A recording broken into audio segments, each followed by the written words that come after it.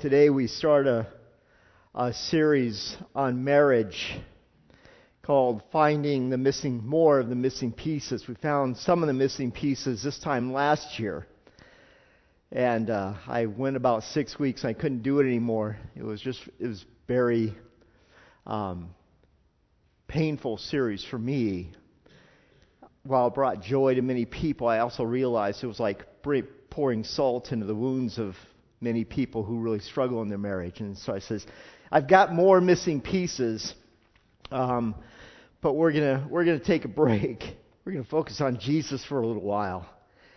And that's when we went into the Gospel of Mark. But I realized just about a month ago, I just sensed the Lord saying, Martin, it's time to go back and deal with some more of those missing pieces in our lives as I deal with so many people and marriages, both within this church and even outside of this church. And so I said, Lord, I will do it. And then I thought, well, how am I going to start this more missing pieces? You know, those things that are fundamental and critical to marriage that are oftentimes so elusive to us.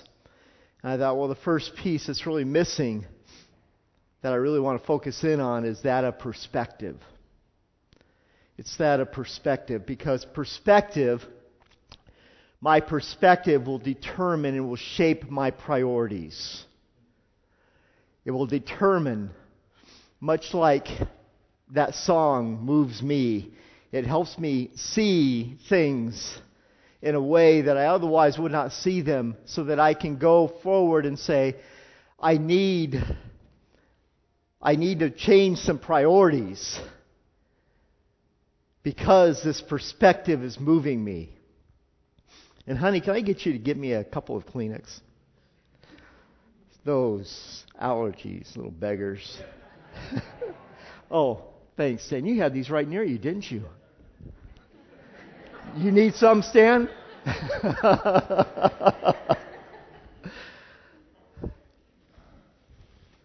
And I thought, well, I'm going to go ahead and just start with this verse. And it's one I usually do at funerals. But it's about perspective. In Ecclesiastes, Solomon writes this: it is better to go into the house of mourning than into the house of feasting. Why is that? For death is the destiny of every man. The living, every man and every woman, should take this to heart. They should take this to heart. Why should every man and every woman take this to heart? Because of perspective. It gives us perspective. We all die, and one day everything is going to be packed up into a box, including us. Every one of us is going to be packed into a box, and everyone is going to come, and they're going to share their memories, they're going to share their thoughts, they're going to mourn, and then they're going to go home. And they're going to have cold cuts and watermelon and barbecue. I mean, isn't that how it goes oftentimes? If you're lucky, you have barbecue. I want barbecue at my funeral.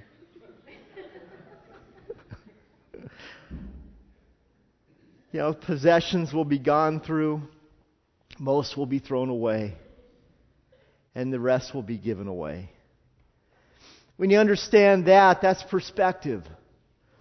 It helps to see that, man, we got to make sure that we're focusing in on the right things, the right priorities. And there are 4 priorities I want us to look at today. And we're just going to touch on these briefly, and I will go into greater depth into certain ones as we go through this series. But there's 4 essential priorities that I just want to introduce today that I find is missing in most troubled marriages. Most marriages that I work with that are troubled, they are missing one or more of these priorities. The first one is this. It starts here. And it's fear the Lord and pursue wisdom. Fear the Lord and pursue wisdom. Again, Solomon writes this: the fear of the Lord is the beginning. It's the beginning of wisdom. It's the beginning of knowledge. This represents a fundamental reorientation of how we view life. It represents a fundamental reorientation of how we pursue that which we all long for, which God calls shalom, His peacefulness within our lives. Our flourishing, our ability to be able to flourish as human beings. It represents a fundamental reorientation of what makes life work, of God and eternity. It's a fundamental reorientation. It's a call to set aside everything that we've heard thus far that the world would speak, that examples would be, and says, go back to the starting point, the beginning point, and that is fear the Lord. It's the beginning of wisdom, of being able to understand from life from God's perspective, from God's intentions, so that we could have shalom, His peace, His flourishing. It's an affirmation of our very identity as God's called together holy people. It's an affirmation of that reality of our identity, and it's a transformational part of that identity as we move forward. Fear the Lord, for it's the beginning of wisdom. But fools despise. They hold in deep contempt wisdom and discipline. They scoff at it. They scoff at it. They say, I've got a better way. I don't know how many times I'll give wisdom to someone, and they'll take it, and then they'll go to a buffet of public opinion, and they'll look for something that better suits them. It says, nah, I don't want that, I want this. Like, wisdom will never be found at a buffet of ideas. It's always standing apart from that buffet. And it's calling us at those critical junctures that are in our lives, as Proverbs 8 says, at the high places, at the intersections of life, those places where we make our decision, and it calls out to us, come here, I'm going to give it to you. I'm going to tell you how to shape your life and how to make your decisions. But in the midst of her calling out is the clamoring of the buffet of all of this world, and even many within the church that's contrary to the very essence of wisdom. And we scoff at it. The fear of the Lord is like the keel of the ship that everything in that ship attaches to. Everything that I say within this series attaches to this one thing. The fear of the Lord is the beginning of wisdom. It's the beginning of wisdom. But Martin, I don't feel like it. It doesn't matter if we feel it or not. It's the beginning of wisdom.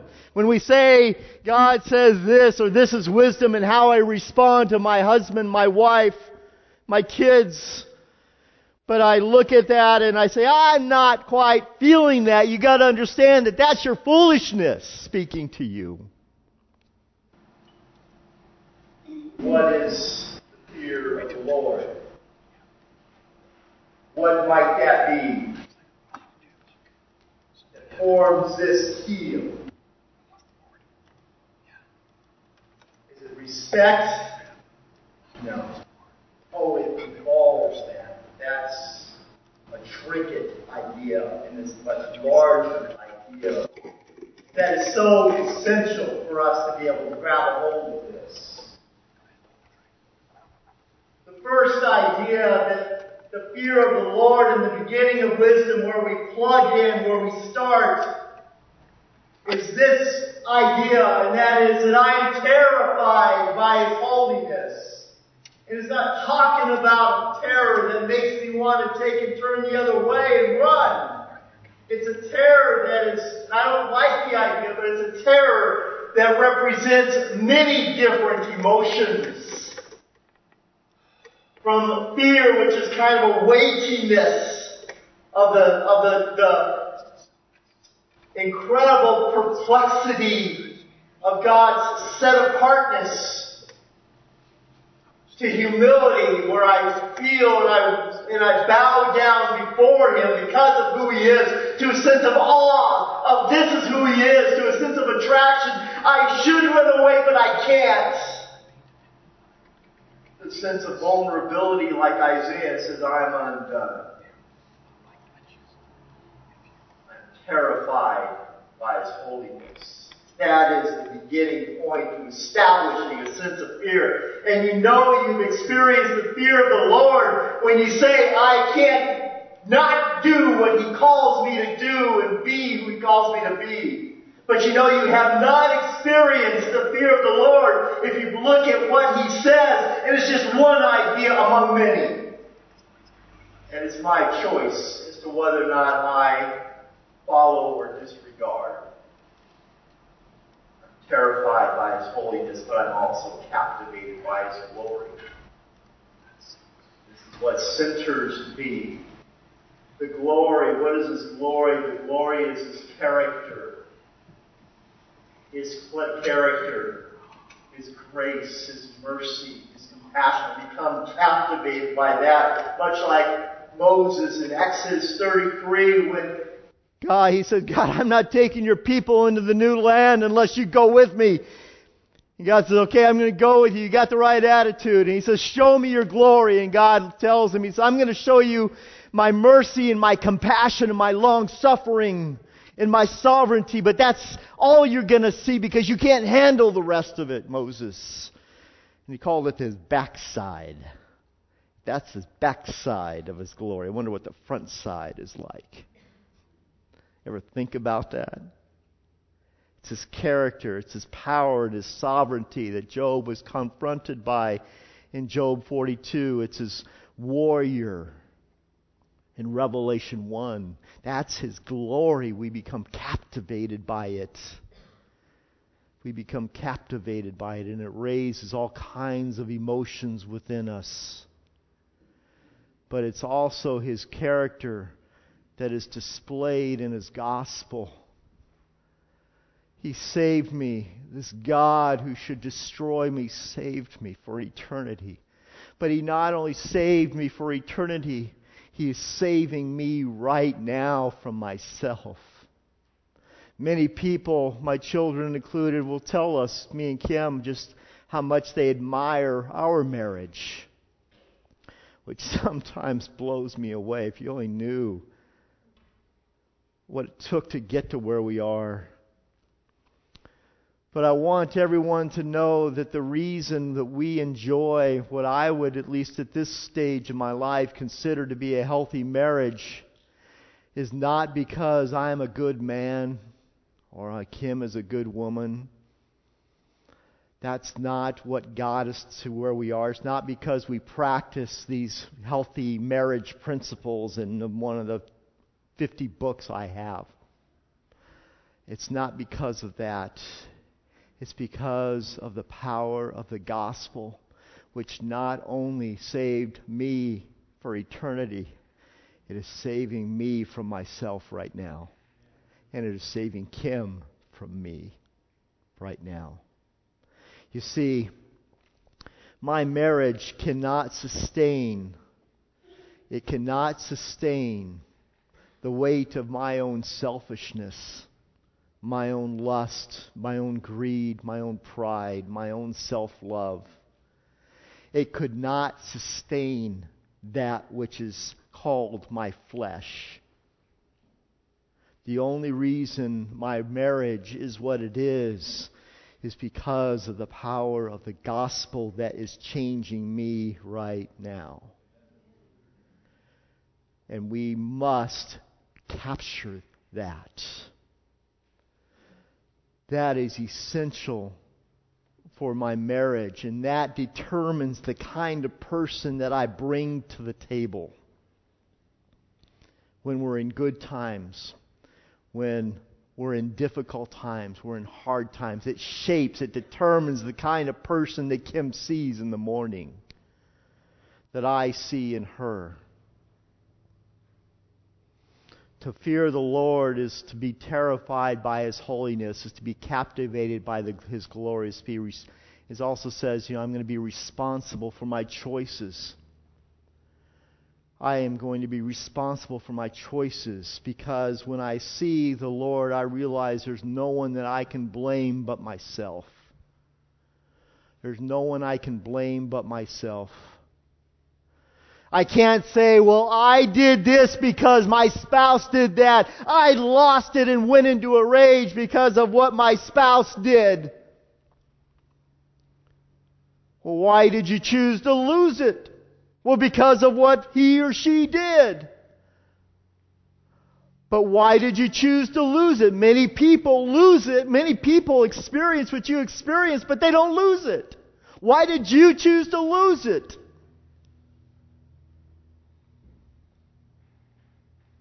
See, there's a reason why I choose to respond the way I do.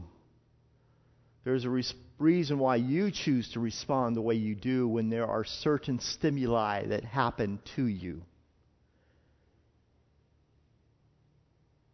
You must take responsibility. No one can take responsibility for my own anger.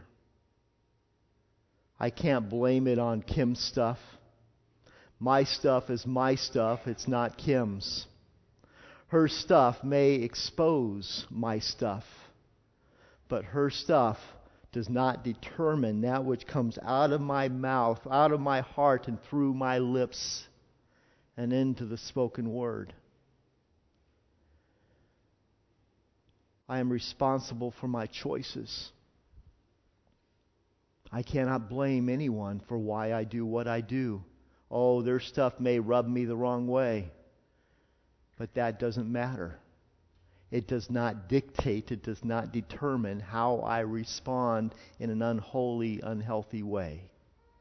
I can only take responsibility for that. I cannot blame. I cannot blame and say my wife or my husband makes me unhappy. I'm the one that brings that to the table. And when I say I'm responsible for my choices, I make the choice that I will be responsible for the kind of person that I bring to the table of conflict. I am responsible for the kind of person that I bring to the table. My wife is not. She is responsible for the person that she brings to the table in the midst of the conflict or whatever it may be. I am not. I will stop blaming my spouse for the person that shows up to the table. I will not say, you made me unhappy. You made me angry. She just exposes that which is already there deep within my own soul. And that's what I must take responsibility for. That is what I must repent of. My stuff is my stuff. It's not hers. And I choose to follow God. And I choose to fear the Lord, which is the beginning of wisdom. When her stuff reveals my stuff, I get on my knees and I repent of my stuff. I repent of my stuff. And I say, God, by the power of your gospel, would you make me so that I'm no longer an angry man? Would you make me so that I am no longer a lustful man? Would you make it so that I am no longer a selfish man? Would you make me into a different kind of man, starting from my heart? Please change me. The fear of the Lord. The fear of the Lord. I am terrified by His holiness, and I am captivated by His glory, and I am responsible for my choices. Proverbs 28:14, Solomon writes this, "Blessed is the man who chooses to," he makes a choice. This is the fundamental reorientation of one's life. Blessed is the man who chooses to always fear the Lord. But he who hardens his heart falls into trouble. In Proverbs, it is always the fool who hardens his heart.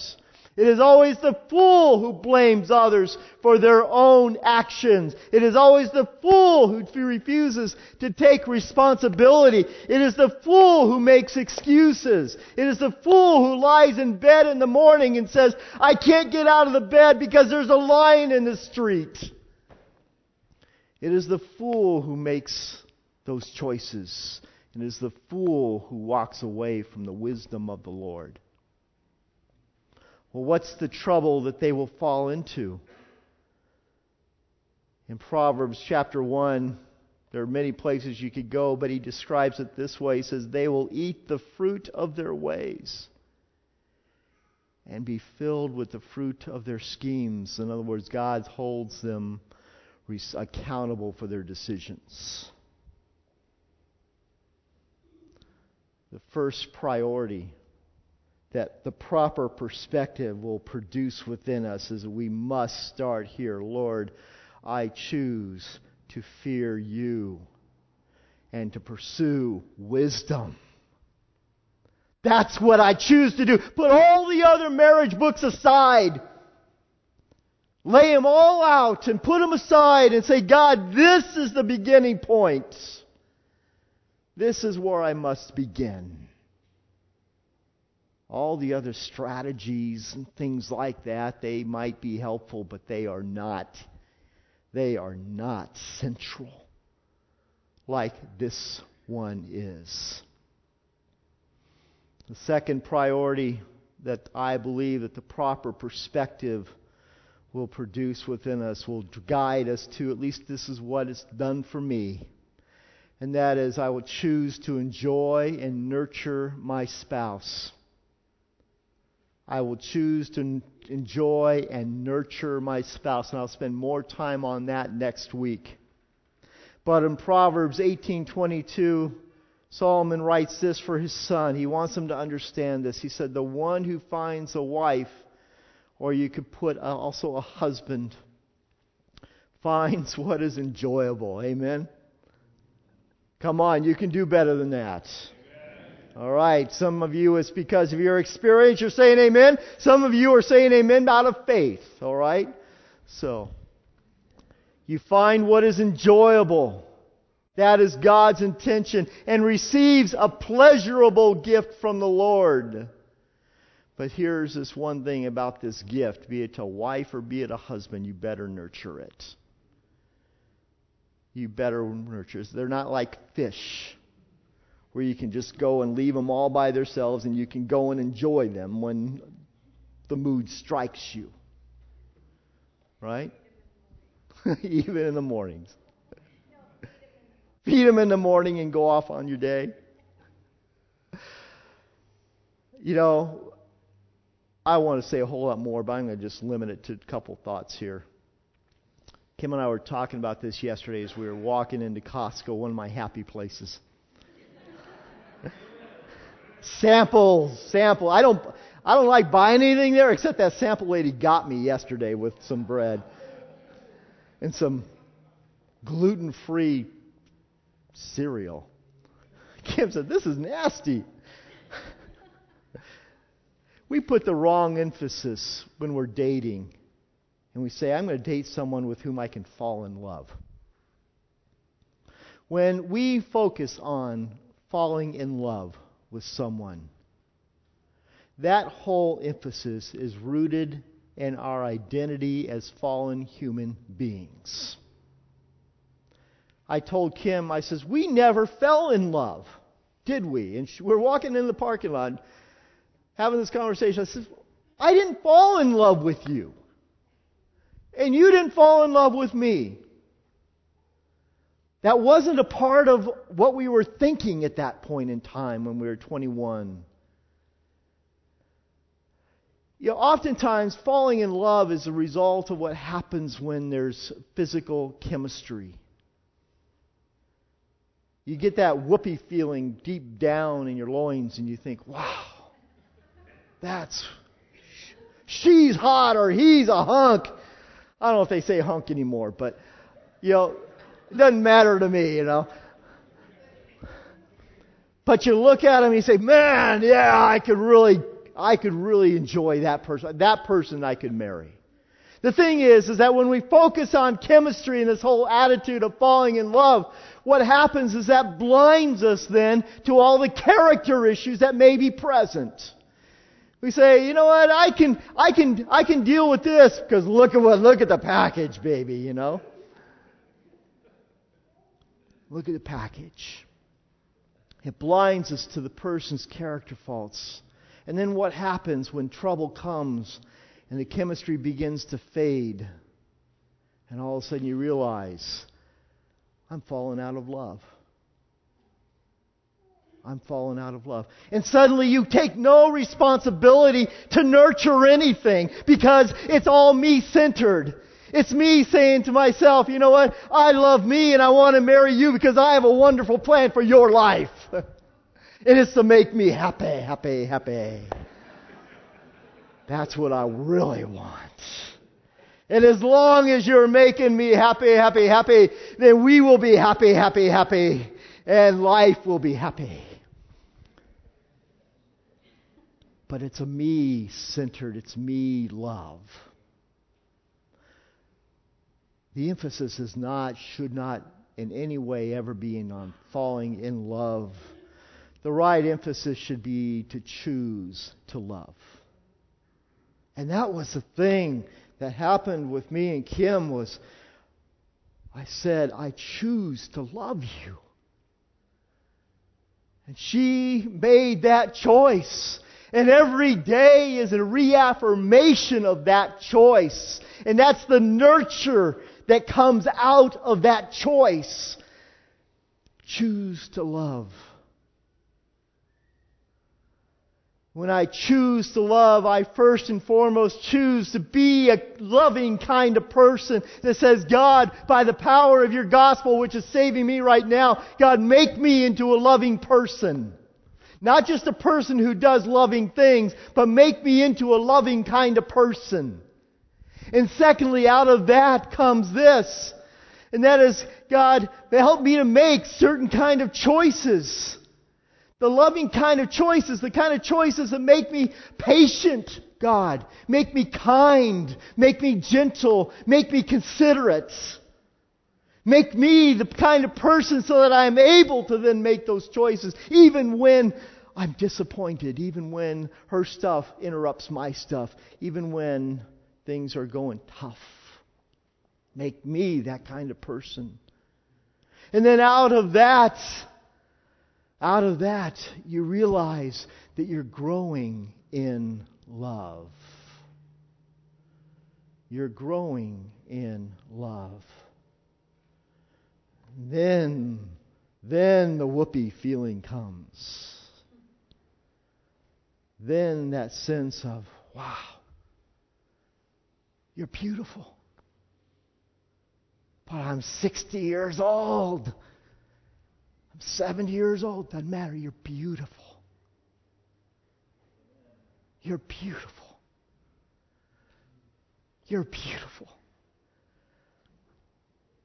I want to bless you. I want to be a blessing to you. I want to be a great, in my case, husband for you. I want to give to you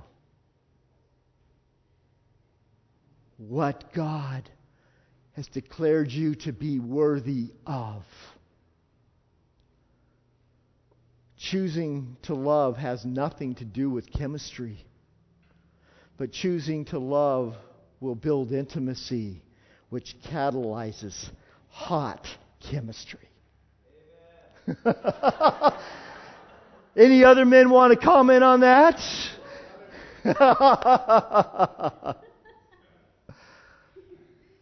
We'll stop there. We're going to deal with sex, but that's later, all right?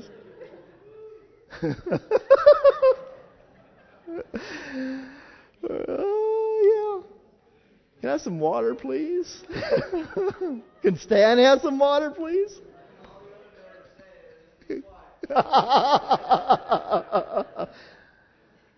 But one thing you know is that if this process is going to happen, it's going to confront your own self-love time and time again.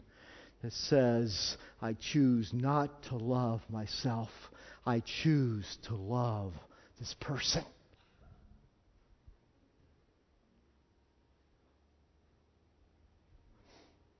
That's where it goes. What matters most is the kind of person that I choose to bring to the table as I seek to nurture my spouse. Fourth, or third, and finally, parent your children with a fierce focus on the main thing. One thing about realizing, that's what I love about that song, is the legacy that a husband and wife can leave.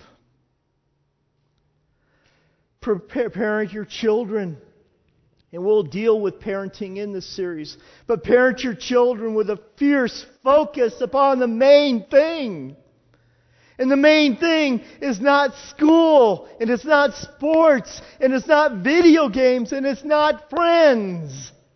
Those may be good and worthwhile things, but they are not the main thing. Malachi 2. Has not the Lord made a husband and wife one? And flesh and spirit they are His. And why has He done this? It's because He is seeking, He's looking hard after, He's pursuing this main thing, and that is godly offspring. Parents, feel the weight of that. God wants godly children, children who love Jesus. The main thing is loving Jesus. The main thing is raising children who love Jesus and love people and love His church. That is the main thing, and it starts with dads who love Jesus, who love people, and who love His church. It starts with moms who love Jesus, who love people and love His church. It starts with moms and dads who have a mission to love Jesus and to love people and to love His church. And that serves as navigational beacons for our children who live in community that foster that. A very familiar verse where God describes the main thing for the moms and the dads and the communities of Israel. And it's in Deuteronomy 6. He says, and you must love. Make that the reorientation of your priorities. You must love the Lord your God with all of your heart and all of your soul and all of your strength. Love God with everything that is associated with you. And it is done as a dad prays in the living room in the mornings or in the evenings. As a mom prays in the living room with the father in the mornings or in the evenings. As the conversation around the table is oriented around these things. It happens when children understand why mom and dad follow Jesus.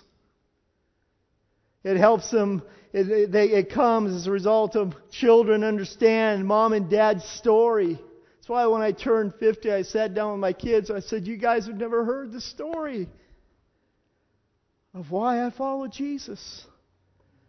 Of why I even do what I do. And I blubbered through the whole thing. I wanted them to know. I didn't want to just assume that they had heard. But I wanted them to know.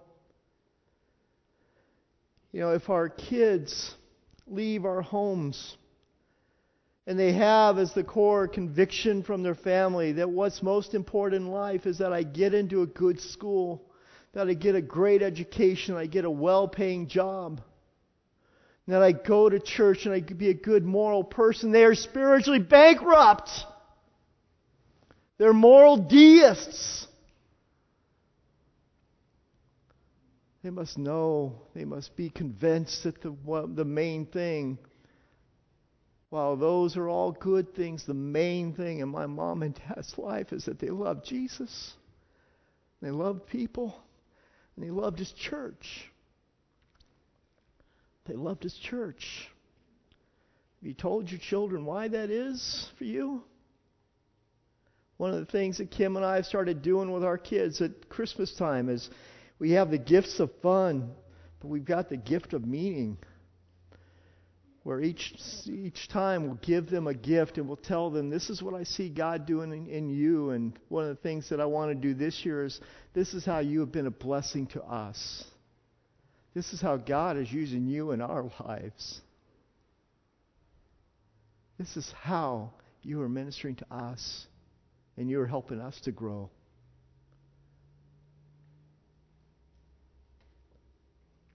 Main thing, folks, is loving Jesus. A couple of weeks ago, I was on vacation and I was riding through Montana.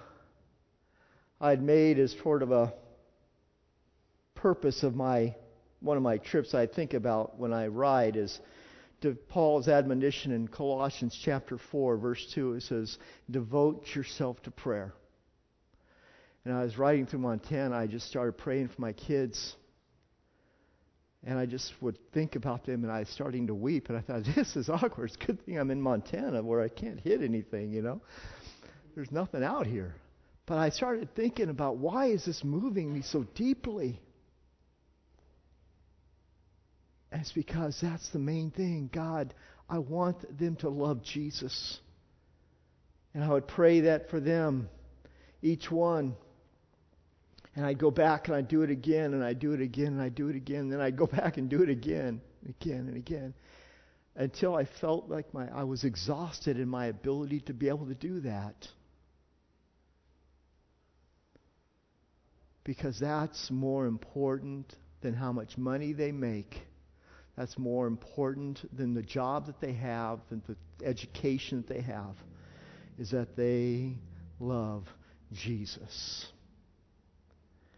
And it is our role as moms and dads to be catalytic in doing that. Our roles as moms and dads is not to socialize them into a community of faith. Our roles as mom and dads is to show them the transforming power of the gospel within our own lives, and then to invite them into that. We have spent a lot of time and a lot of effort socializing children into the church. And it doesn't stick. Because once they are out of that sphere of influence, they're being socialized into other areas, right? We need to introduce them through the power of a transformed life, through the power of the gospel words. We need to introduce them to the power of the gospel to change their lives.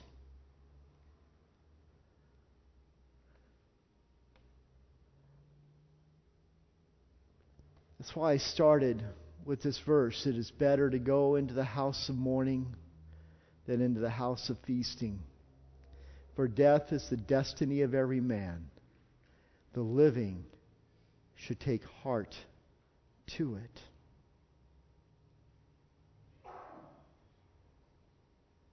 That's perspective. What would your children, what would your spouse say is your perspective, that which drives you?